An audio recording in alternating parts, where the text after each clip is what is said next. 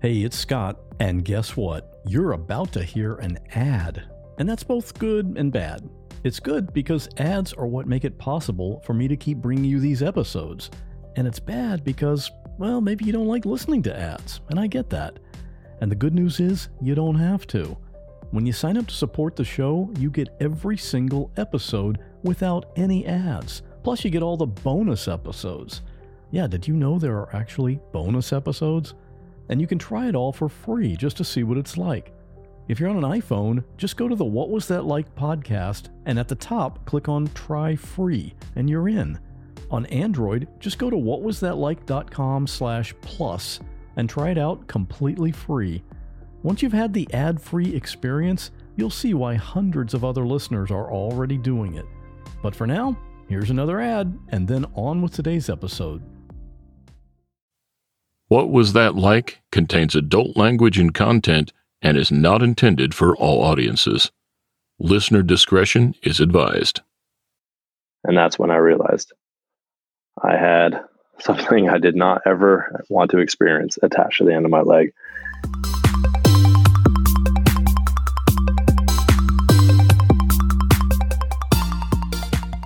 Welcome to What Was That Like? I'm your host, Scott Johnson.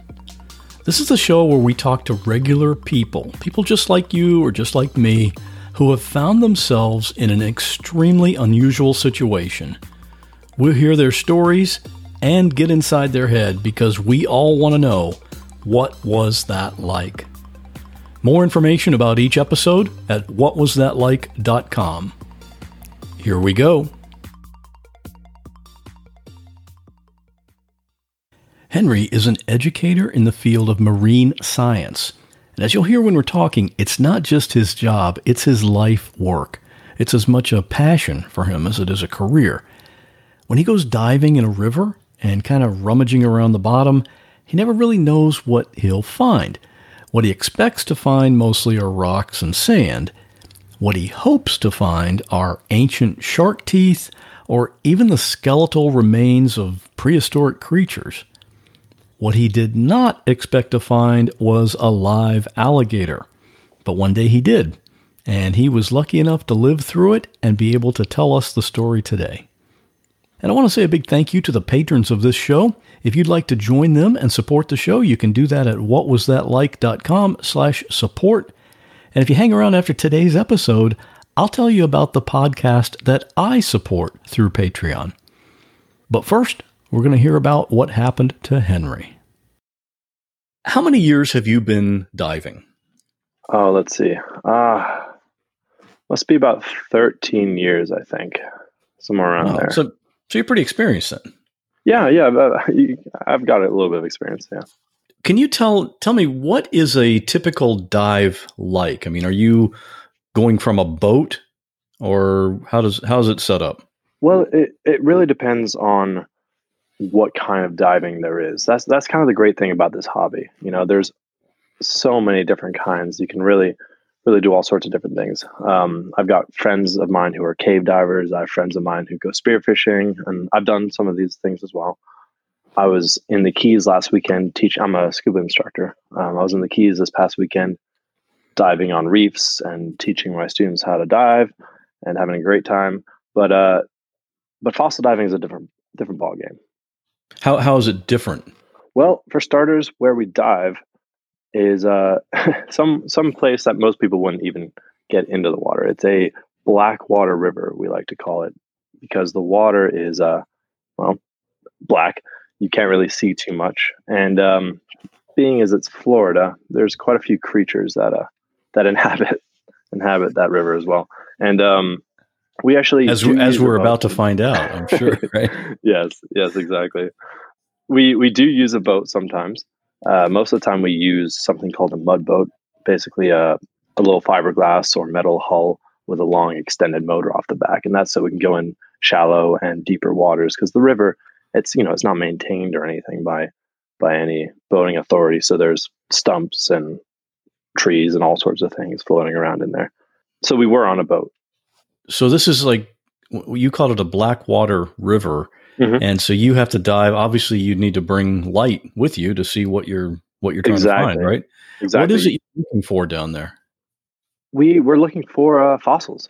You know, one of the amazing things about Florida is the sheer amount of history, geological and biological, that we have. Florida's been above water and underwater several times over the last several thousand and millions of years, and so we have a huge collection of natural history that can be found just underneath our feet. It's pretty cool, and the reason we're in rivers specifically is because they cut through those layers of sediment all the way down and tumbling together and exposing these fossils. So that's what we're really looking for. And it could be things from 20 million year old megalodon shark teeth. So I don't know if you've ever seen that recent movie with I think Jason Statham in it. Not accurate, but it did have a megalodon in it, and that was a giant 60-foot shark. So we're looking for teeth from those guys. We're looking for mako teeth, another kind of shark, all sorts of different kinds of sharks. But there's also vertebrate fossils and things like that. Most people don't really know how much history is found in Florida, but we actually had Columbian mammoths, which are actually bigger than woolly mammoths, running around on Florida about 20,000 years ago.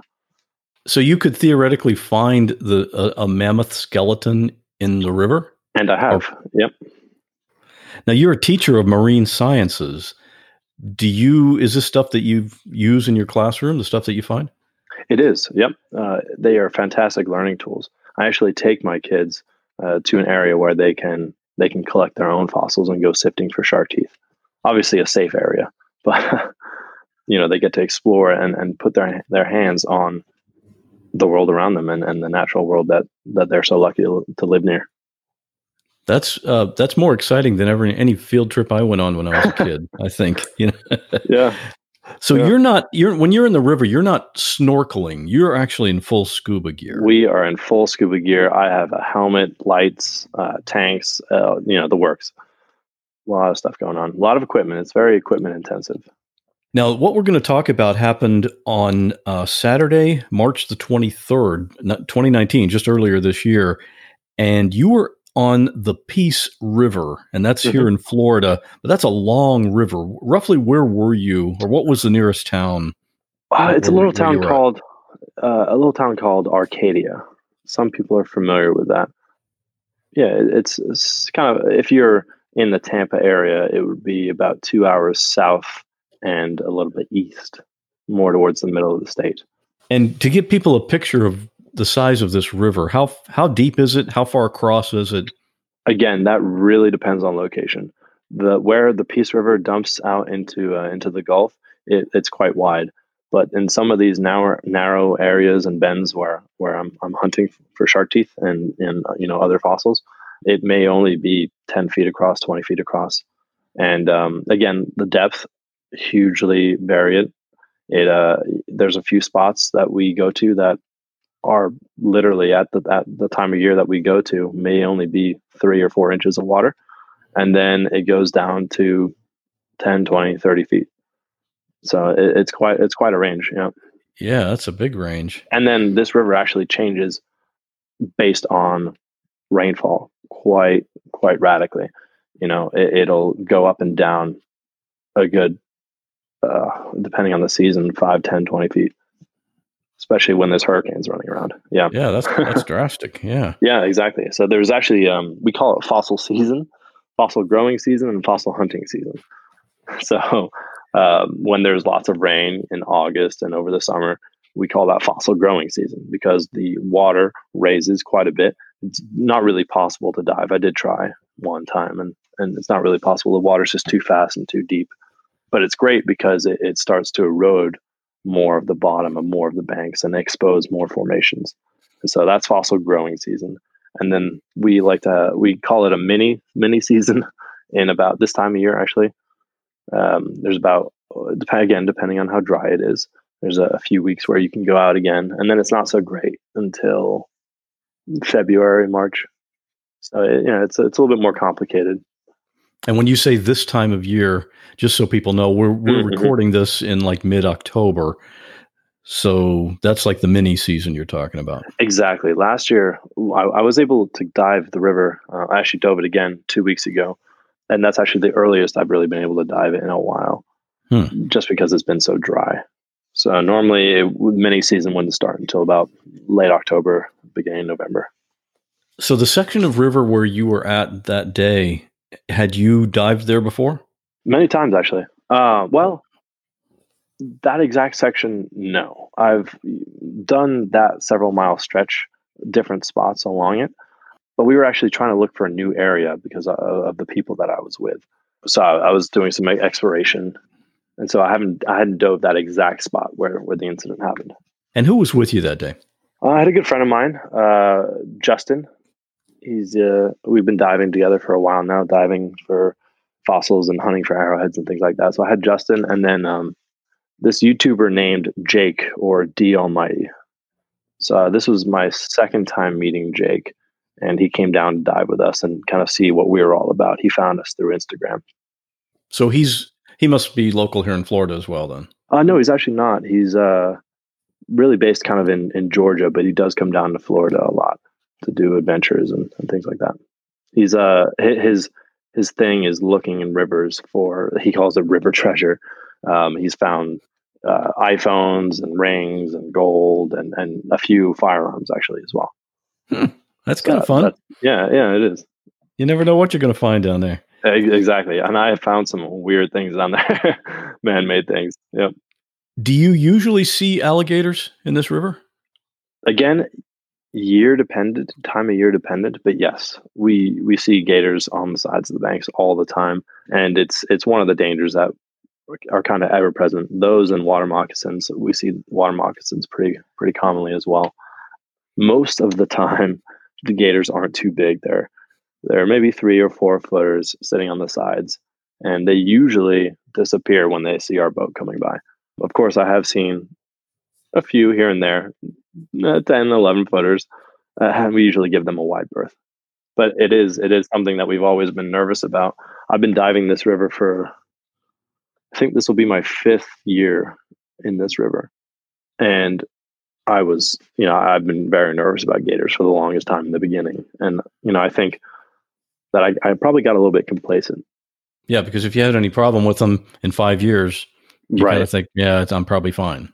And I've known a friend of mine who actually kind of started me into this hobby.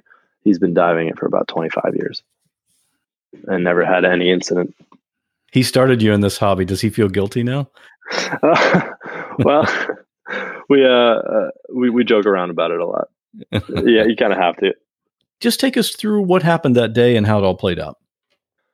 Jake had been diving the day before with another friend of mine, and they hadn't found too much. Jake was down here to make a YouTube video and to try and get into fossil diving. He's never found a megalodon. He had at that time never found a megalodon tooth, a giant shark tooth before, and he knew that Justin and my friend Rick and I had been finding quite a few of these and posting them on social media. So he contacted us and basically was trying to see how it all worked and try it out for himself.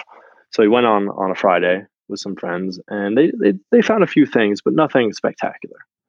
So I guess they called out the big guns. They called me and Justin out because we like to call ourselves usually pretty lucky.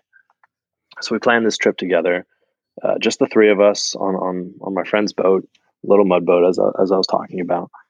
And the funny thing is, we were gearing up the boat, and as I said earlier, it's equipment intensive. We have to bring a lot of stuff. We got 2 tanks, each of 2 air tanks for each of us, and we like to dive with steel tanks because we can put a little bit more air inside them. So you're talking 6 tanks. Each tank is probably 30 or 40 pounds, pretty heavy, let alone all the buckets and BCDs, which are the jackets that we wear, and regulators and coolers and all this stuff we cram in this boat. And it's not a huge boat. So, we're doing a lot of work, putting wetsuits on and hoods because it can be a little chilly. And it was actually, it was March. So I was wearing 2 wetsuits because I get cold pretty easily. So I was double layering myself, which actually turned out to be pretty good idea.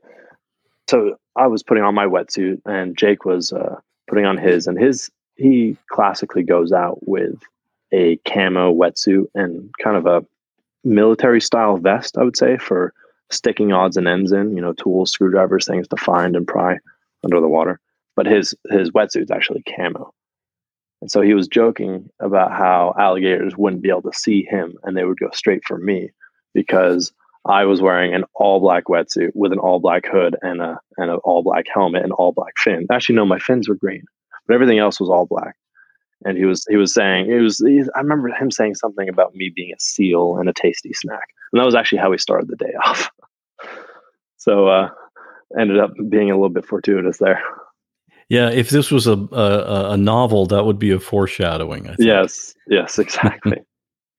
So, we were joking around, and that didn't actually stop there. So, we may have been asking for this to happen because in the water, again, I said this is my second time meeting Jake, and we were kind of messing with each other and grabbing each other's legs and pulling on them whenever we saw each other under the water. And again, remember, it's a black water river, so you can't see anything.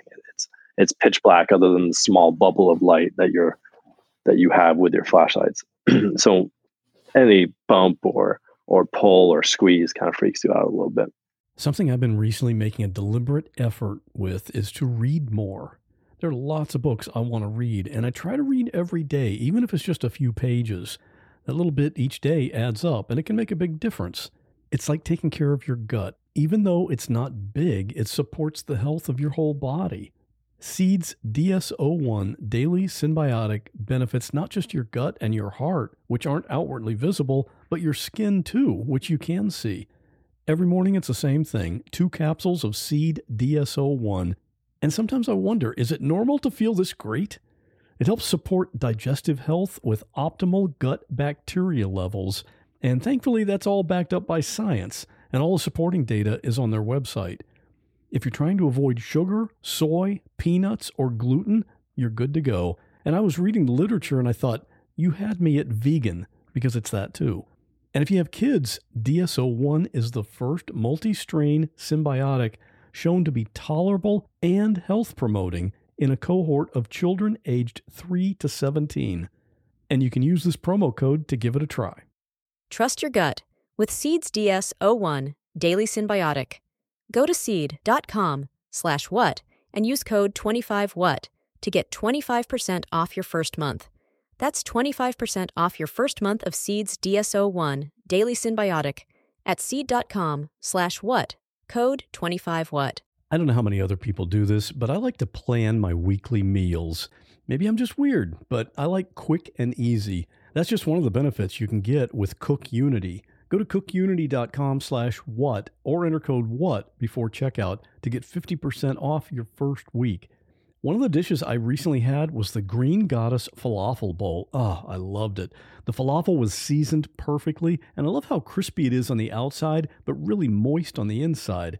It's a signature dish of Einat Admoni. She's known around the world as a chef. You've probably seen her on TV. And her dishes are made right here in Florida, so I'm supporting local business, and I love that. And the convenience of Cook Unity is crazy. I mean, I've got podcast episodes to produce. I don't have time for cooking. These meals are delivered fully cooked. So when it's time to eat, I pick a meal based on my mood for that day, I heat it for a few minutes, and enjoy. The menus are updated every week, so there's always something new to try. You can choose from over 350 meals based on your dietary needs or taste preferences, or go wild and have Cook Unity pick for you, because every meal is just amazing. Make the best meal plan ever with the convenience, chef-level quality, and endless variety of Cook Unity. Go to cookunity.com/what or enter code WHAT before checkout for 50% off your first week. That's 50% off your first week by using code WHAT or going to cookunity.com/what. But we had been messing around doing that day as well. So we're kind of funny there.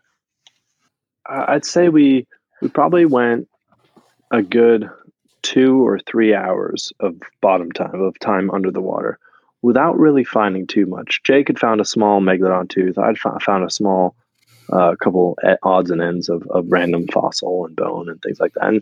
And as you start to get into the hobby, you start recognizing a lot of different things. But I would assume most of your listeners don't know what a tapir is or any of that stuff. But we found a few small odds and ends. but nothing crazy. Not the big YouTube video making item that we really wanted. Jake's seen pictures of my friend and I coming up with Columbian mammoth legs and tusks and jaws and really cool, crazy stuff. So that's what he was hoping. He doesn't really know about the hours and days of work leading up to those, but he wanted something big, right? Right. So he's thinking finding great stuff, but he's also thinking hopefully a viral video will come out of this. Exactly. So, and I wanted to live up to my end. I wanted to show him something awesome. I wanted to be part of that process. So I made a suggestion. Turns out not to be one I'll be making again. And that would be the method of discovery for trying to find different spots. So we took him to a few spots that we'd known, and those just didn't pan out. And sometimes that happens.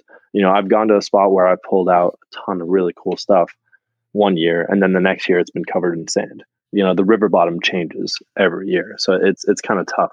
So we took him to some well-known spots that we hadn't touched in a while, and none of those really panned out. So I suggested drifting backwards with the current, and one person kind of staying with the boat to move it every time and kind of do a leapfrog action, if you can kind of imagine that. I would get in the water and drift backwards, and they would be with the boat, and I'd pop up and they'd bring the boat to me, and then the next person would drift backwards. We actually had two people drifting and one person kind of with the boat. And basically we were just trying to scan the bottom for gravel beds, areas where there's a lot of fossil material that's pretty obvious. So we're looking for anywhere where there's gravel that's, I would say, is bigger than a quarter. And that's a good sign of maybe other things in that area. Because a lot of the river is just silt and sand. And you're trying to avoid that because you're never going to find anything there. So, I said, all right, let's leapfrog down this river and just scan the bottom. And whenever we hit some gravel, we can anchor up the boat and take a further exploration and further look at that area. And so that was working for a little bit. I was drifting backwards and I found a spot and we'd explore the area. We found a few more cool things, but again, nothing crazy. And I'd say it was about 1:00 in the afternoon, and I was drifting backwards, trying to find a new spot. And at first, I sincerely thought that it was Jake messing with me again. I didn't realize at that time that I was the furthest one down the line. There was no one behind me, but I felt a really, really strong squeeze on my leg and on my foot. And for a split second, I was like, oh man, that's Jake again. And then it got stronger and stronger and stronger. And that's when I realized I had something I did not ever want to experience attached to the end of my leg. It happened really fast at the time, but it's strange. Time seems to have, it speeds up and slows down in my memory. So those first few seconds are really slow. Just a crushing, squeezing feeling, me thinking, oh, is that my friend? No, this is way too strong. And then it speeds up. And I remember grabbing my BC and inflating. My BC is the jacket that allows divers to go up and stay at the top with a lot of air, or deflate and go down. So I remember grabbing my controller for that and inflating and spinning, and it's black. We were probably maybe in 7 feet of water at that time. 7 feet of water. Okay. Yeah, I'd say something like that. And I remember grabbing my jacket, my BC, and pressing that controller and inflating and just kind of flailing around in the darkness. And I started getting spun around, and the river it was more of a constriction in the river. It really wasn't that wide at that point. So I was spinning and tumbling and inflating my jacket, and I just feel this twisting motion on my leg. And I just knew I had to go with it, go with the flow, don't resist it. And at the same time, with my right leg, I'm just kicking, trying to pull my left leg out from whatever it was. Ended up being that alligator. We got to the top, and that's when time slows down for a second again, at least in my memory. I look at the end of my leg, and attached to it is this huge alligator head on my leg. And I kick, and I'm kicking, and I'm kicking. And if you've ever seen an alligator feed, maybe if you've been to one of the alligator shows, or if you've been to the Everglades or anything like that, whenever they're thrown food or whenever they're attaching themselves and trying to bite onto food, sometimes they do something called a readjustment bite, and they'll shake their head back and forth and open their jaws and clamp down, trying to get a better grip. And so I'm fighting, I'm kicking and pushing with my free leg. And that alligator does that adjustment bite. It opens his mouth just a little bit, not a ton, just a little bit, that I'm able to pull my foot a little bit further out. And then it clamps down again. Luckily for me, it was on my fin. I was able to rip my foot out of the fin. And I honestly don't remember getting out of the water. I was just all of a sudden free of that alligator, and then I was on shore. I don't remember anything in between there. I must have walked on water. What would have been the gator's plan of attack? Well, how do they kill you? Well, they do something called a death roll. Usually, it's an apex predator. The crocodiles and alligators have been around for millions and millions of years. They were around when the dinosaurs were here, so they've got a system and it works. And usually, they go for prey that they can overpower, and then they twist pieces off. And they do something called a death roll, and they latch onto a limb or onto a piece of whatever their hopeful meal is, and they start spinning, and they rip it off. They don't have sharp teeth like sharks. They don't slice and cut. They crunch and rip and pull. And I knew that I could not allow that to happen. I had to make myself too much trouble to be worth it. And that's what I did. I was kicking and pushing and pulling and fighting every second. What was it, a factor that you had scuba gear on and you could breathe more easily? Like if somebody was just out swimming, mm-hmm. They would have a limited time under the water before they start to drown. I think part of what saved me is my training, even though it's not meant for something like this necessarily. As a scuba instructor, I'm always telling people the number one killer of divers is panic. It's not running out of air. It's not getting trapped in a shipwreck or underneath a log. It's doing those things and then panicking. So yes, I was fighting. I was scared, but the fear didn't really catch up to me until I was on shore. But I knew that I had to fight. I knew I couldn't let go of that regulator. I knew that air was my life. If it had twisted off my foot or stuffed me underneath a log somewhere, if I had my regulator, I could still breathe. And that was the most important thing. And that's what I teach my students. Hold on to your regulator. If something happens, if you get pulled into a current, if you get caught up in a line, you need to keep your air source with you at all times. And that's what I did. So that part of my gear and part of my training definitely had an impact on how I was able to survive this ordeal. But I think also, remember when I said I was wearing 2 wetsuits because I get cold? I'm kind of a big baby with that. Okay. Yeah. So I was wearing about 8 millimeters of neoprene on me at that time. I was wearing 2 wetsuits. One was a 5 millimeter and one was a 3. So he wasn't able to, it's almost like having blubber on my leg. It wasn't able to penetrate as deeply into my leg and get that great of a purchase. And I honestly don't think he was really trying to hunt me out, hunt me down. He probably didn't know I was even in the water until I shoved my foot into his mouth. As I said, it was in more of a narrow restriction of the river, only about 7 feet deep. So you may have just drifted right into it. I may have just drifted right, and that's what I'm thinking. Every part of me was black. I was wearing a black wetsuit, black helmet, black hood. Everything was black. Even my gloves were black, except for my fins. My fins were like this bright neon yellow. And so maybe as he saw that fin drive past him, fly past him with the current, maybe he thought that was a fish or something that he could take down, because he didn't see the rest of me, because I was all kind of camouflaged there. That's what I'm thinking. And so it jumped onto it, and then may have done that readjustment when it realized that I was a bit more than what it was hoping for. How would it have been different if he had grabbed your arm instead of your leg? Oh man, I don't even want to imagine. You could still kick with both legs, but Yeah, I could kick, but what would I be kicking? If he grabbed my arm, I'd be kicking his legs or his tail. Maybe that wouldn't have done anything. The fact that he grabbed my leg meant I knew exactly where to kick to try and get its face. And even better, the lower part of your leg. Exactly.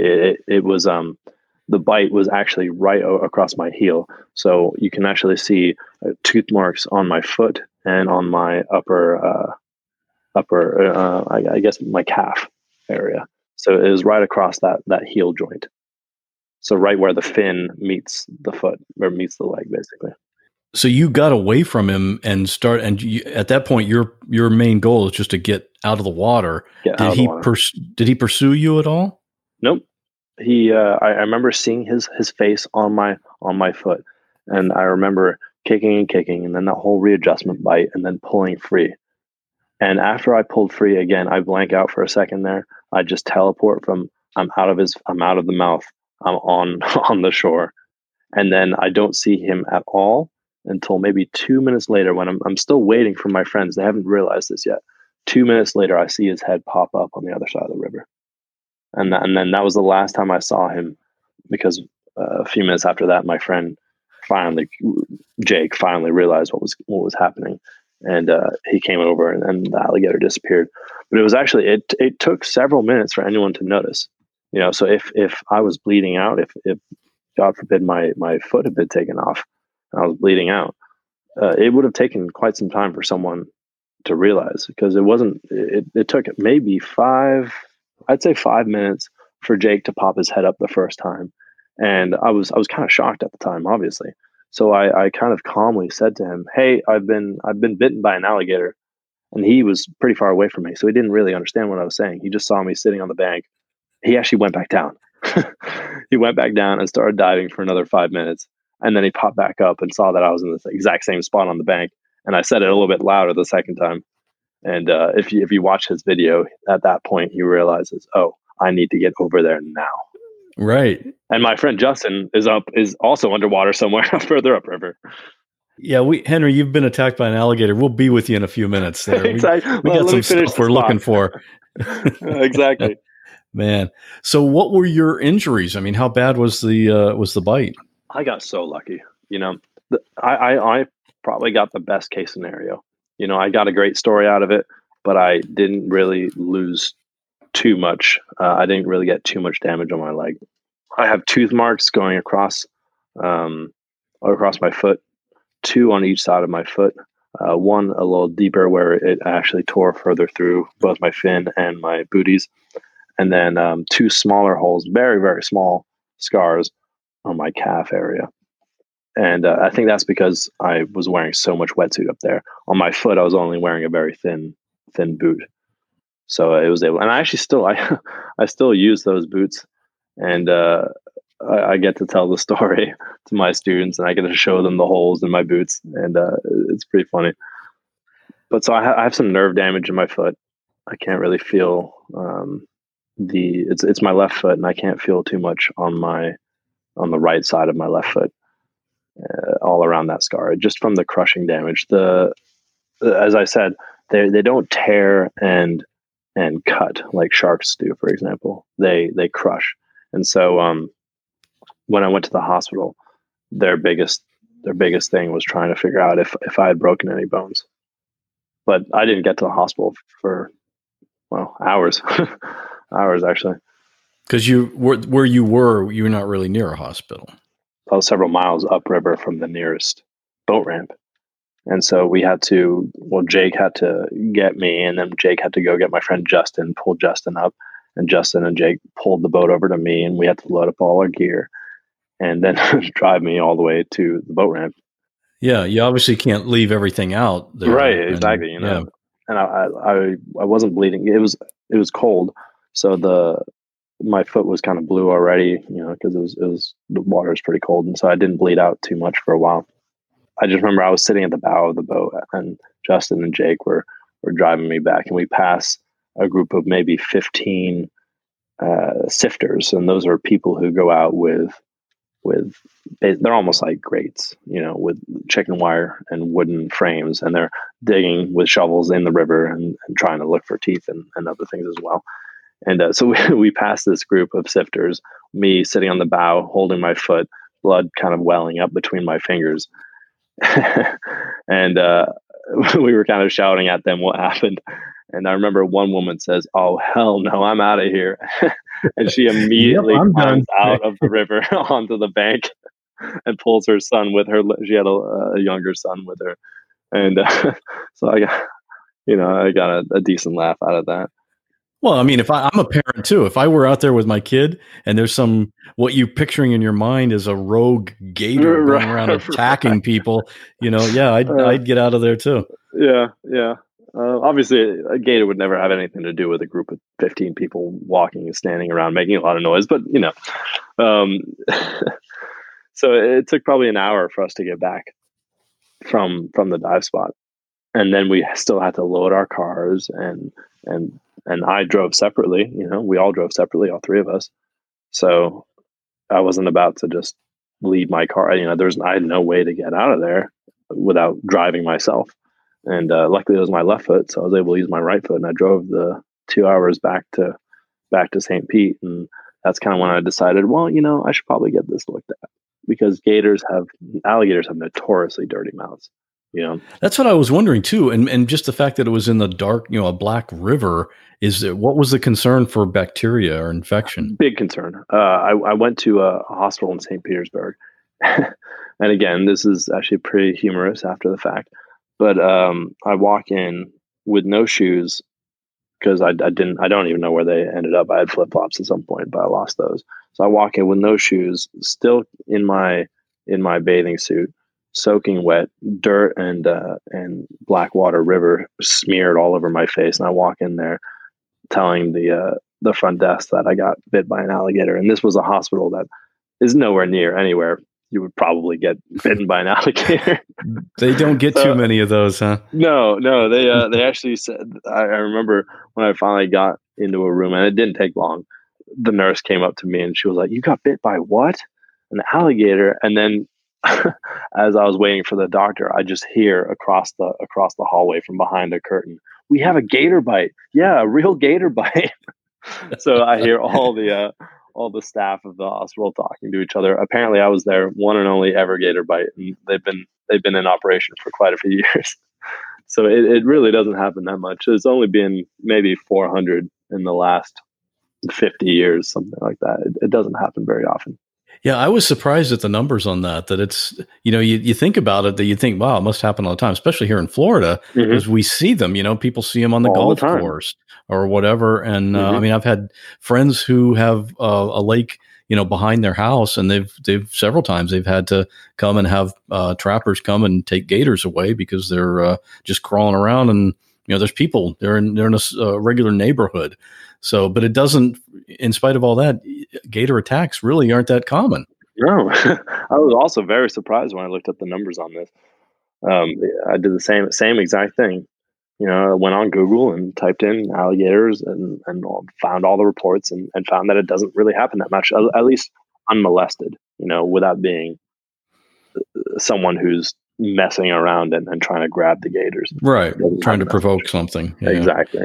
So did you have any infection or any problems? No. So, so when I got to hospital, they immediately flushed out the wound and cleaned it out. And because luckily, I guess kind of luckily for me, because of the nerve damage, I actually, on my biggest wound, I didn't really feel them probing around in there, because they were flushing it out and sticking tubes and other things inside the wound, cleaning it out. And they put me on a round of antibiotics for about 2 weeks. But they couldn't stitch it up, unfortunately.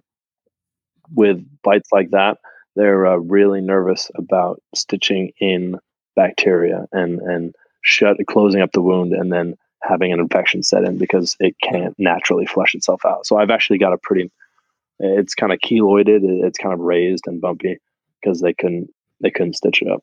That's kind of cool, though. You can show people your scar and say, "Hey, guess how this happened," right? Exactly.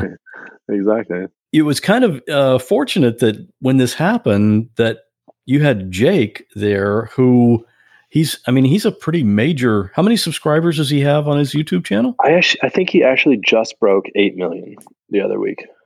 That is pretty incredible. Yeah. So he was there, and although he didn't get the actual, he must be regretting not getting the actual attack. I had a GoPro on. I just didn't turn it on at that time. Oh, so I man. could have had it all from point of view, I'd rather never do that again. Subscribe that footage, but no, you don't want to do that. But yeah, if that would have been on, you could have had 8 million subscribers on your own. That kind of video. He did film as you were calling out. You were calling from the bank of the river there, saying, "Hey," and he's on his way. I'm going to have a link to that, or actually, I'll probably just put that video on the website in the show notes for this episode, so people can watch that. Yeah, Jake would love that, of course. I think the video's got at least 1 million views already. What happened? There was something with the flipper. Did you lose a flipper, or what happened with that? Yes, I forgot to mention that. So the alligator took my fin, disappeared off with it, and of course I thought I'd never see that again. I've lost things from that river before, tools, or I've actually lost a whole set of fins before when I left it on the side of the bank and an airboat came by and flushed the fins right into the water, and they got taken by the current and disappeared. So I never expected to see that fin again. But I got contacted on my Instagram account. I have an account on Instagram for posting all these things. It's think, seek. So thinking about what I want to seek for, think about what I want to hunt for.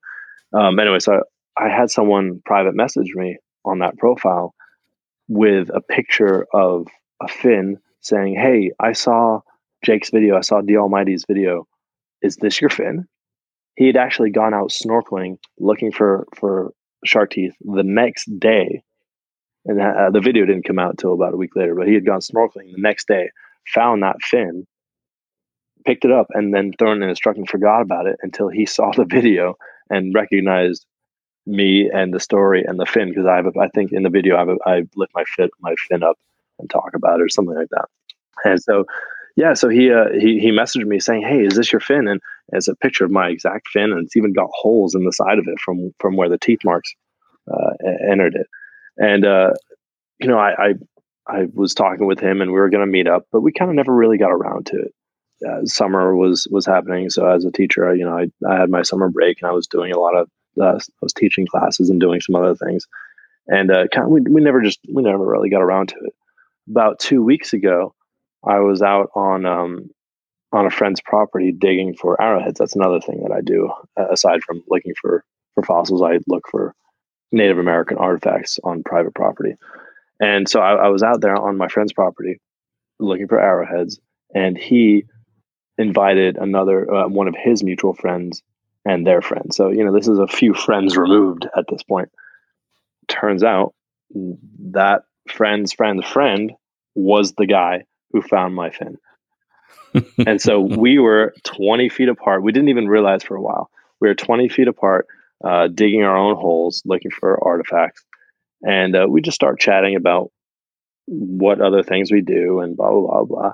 And somehow we get on the topic of looking for fossils, and naturally I pull out my alligator story because it's a great story. And he was like, "Wait a minute, are you so-and-so?" And he's like, I have your fin in my truck. And so that's incredible. Yeah, exactly. It's just a small world. So the fossil geek community is pretty small. It sounds like. Yeah, pretty small. Exactly. What could you have done anything to avoid this?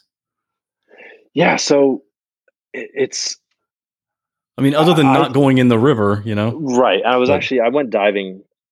I knew that it had freaked me out. This is a few months removed from the incident now, so I'm pretty calm and I can kind of laugh about it and talk about it. But I'm going to be honest, that first week or two, I was pretty freaked out. But I knew that this was something that I still wanted to keep doing, and I didn't want to get so psyched out and let so much time go by that I would never get back in the water again. So I knew that I had to kind of get back on the horse. And I think maybe it was 3 weeks later after that incident, my friend said, "Hey, I know all this happened, but are you interested in diving again?" And I said, "Yes, let's go. Let's do it right now. I need to get back in the water." And so I was back in there and moving a little bit more cautiously. I still do. I was in the water again 2 weeks ago from now, but yeah, I just knew I had to get back in there. You were just drifting, and you think you probably just kind of drifted into him. Yes, but yeah. There's no way to see. He couldn't have seen you coming, and you couldn't see him. So it's just something that might happen, right? Yeah, exactly. And it's something that it's a risk. I can minimize the risk by not covering as much area in such a way. I was in the water drifting backwards, and we would go quarter mile to half mile stretches at a time as we were leapfrogging. That's covering a huge amount of distance. You will 100% see an alligator somewhere in that region, hopefully on the side, but maybe behind you. Historically, we would bang on the boat and throw rocks in the water and try and make a lot of noise, and then we would move up current, give whatever was near us plenty of time to get out of the way, and that's what I've done since, and I don't think I'll ever do the drifting backwards thing again. But it is inherently a risk. And I'm stupid enough, I guess, to take it. I love collecting. I love the history, and I found some amazing things. I've actually, a friend of mine, his name is Rick. We donated a Columbian mammoth find to the Florida Museum of Natural History last year, and they're using it to write a paper. And I had it in my classroom for a little while. Not the whole thing, obviously, but I had a leg bone and some vertebrae and one of his tusks and all these things. So it's something that I personally love as a hobby, and I think I can also kind of contribute a little bit to others' education on Florida's natural history. It's something you're passionate about. You obviously want to keep doing it, for sure. Yeah, exactly. Something just occurred to me though. When you're out in the river and you find these things, obviously that have historical or geographical value, whose property is that? That's a great question. With shark teeth, due to the sheer number of shark teeth that are found in Florida and other places, at least in Florida law, you don't have to have any special license or anything like that to have shark teeth and collect those. Anything else though, vertebrate fossils, so things like the mammoth, or I find ancient giant sloth teeth and claws and things like that. Anything vertebrate, you need to have a fossil license, and you can get that through the University of Florida and the Gainesville Museum. And it's not expensive. It's about $5 a year for that license. And every time I find something that's vertebrate, so anything that I find that is not shark or fish, we document, and then we inform. And you're supposed to. Not everybody does, but you should, and we do. We document and inform the university, and if they want one of our finds as part of having that license, they can take that and utilize it for scientific purposes. And they didn't ask for the mammoth, but they kind of hinted that they would appreciate it. And my friend and I, but they could have taken it, but I know Dr. Hulbert, that's the guy who runs the entire state program. I've met up with him a few times now. So they requested the mammoth, and my friend and I, we donated it to them. So, well, yeah, being good stewards of this kind of item, it's pretty obvious that that's what you'd want to do, I'm sure. Exactly. But a lot of these things, it's kind of tough because, of course, there is some knowledge to be gained from the fossils and from what is found. Unfortunately, with river finds, often location is kind of not as useful because the river tumbles and pushes things together. We have 10 million year old shark teeth next to 10,000 year old mammoth stuff, so that isn't as necessary to record, like exact location, and general areas are good, but you can't get too specific with that. Right. You won't see any trends or anything if it was tracked, probably. But there are microfossils and things. So when I gave the leg bone to Dr. Hulbert, he was able to examine that and look for things like ancient pollen spores that are embedded within all the way up inside the bone. So there are things that you can do to help date and put in relation to other things. So people like that must be pretty happy that stupid people are going out in the river with the alligators to to find these things and bring them back, and they just say, "Okay, that's great, I'll take it." We've joked about that before. He said, "Yep, you guys go ahead. I will not be in that river, but let me know what you find." It is a great story, man. It's just crazy. So we'll have on the show notes for this episode, we'll have Jake's video, and I'll put your Instagram link on there. So if people want to follow you and see what you're up to, once again, the Instagram handle is ThinkSeek, ThinkSeek, all one word on Instagram. And we'll look forward to seeing what great things you find in the future. Hopefully no more alligators. Hopefully. All right, I hope you enjoyed that. Treasure hunting and fossil hunting does sound fun, but personally, I think I prefer hobbies that don't involve potential alligator attacks. Now, before we wrap up this episode, I want to tell you about a podcast that I listen to and support. It's called Darknet Diaries, and it's hosted by a guy named Jack Rhysider. The tagline for this show is True Stories from the Dark Side of the Internet. Now, for me, it's a great show because of two factors. First off, it's all true stories. Jack confirms the facts for his show, just like I make sure the stories here on this podcast are true. And I do love some crazy true stories. And second, for me anyway, it deals with some subject matter that interests me. Computers, the internet, technology, hacking, all that stuff. A recent episode was about a guy who put credit card skimmers on gas pumps and how that scam usually works. But even more scary, now there are credit card skimmers on e-commerce websites, and there's really no way for you to know it. Darknet Diaries is over 50 episodes dealing with all kinds of cool stuff like that, which you won't find on other shows. Jack started this podcast as just a one-man show, doing all the work himself. I can tell you from firsthand experience, it's a lot of work. And in the beginning, it's difficult because you really don't have an audience. You just have to keep at it, keep promoting, and keep putting out good quality content, and eventually the masses will find the show. That's what's happened to Jack and Darknet Diaries, and I see a lot of similarities with my podcast, What Was That Like? It just keeps growing as more and more people discover it. Now Jack has a team of people, and he's able to do the podcast full time. And Darknet Diaries has a Patreon account, and I support that show every month because I really like the content, and I think it's worth paying for to make sure it keeps going. So I would encourage you to check it out. You can get it on any podcast player or at darknetdiaries.com. And if you like this show, I invite you to become a supporter at whatwasthatlike.com/support. I really appreciate it. And I'll see you in 2 weeks.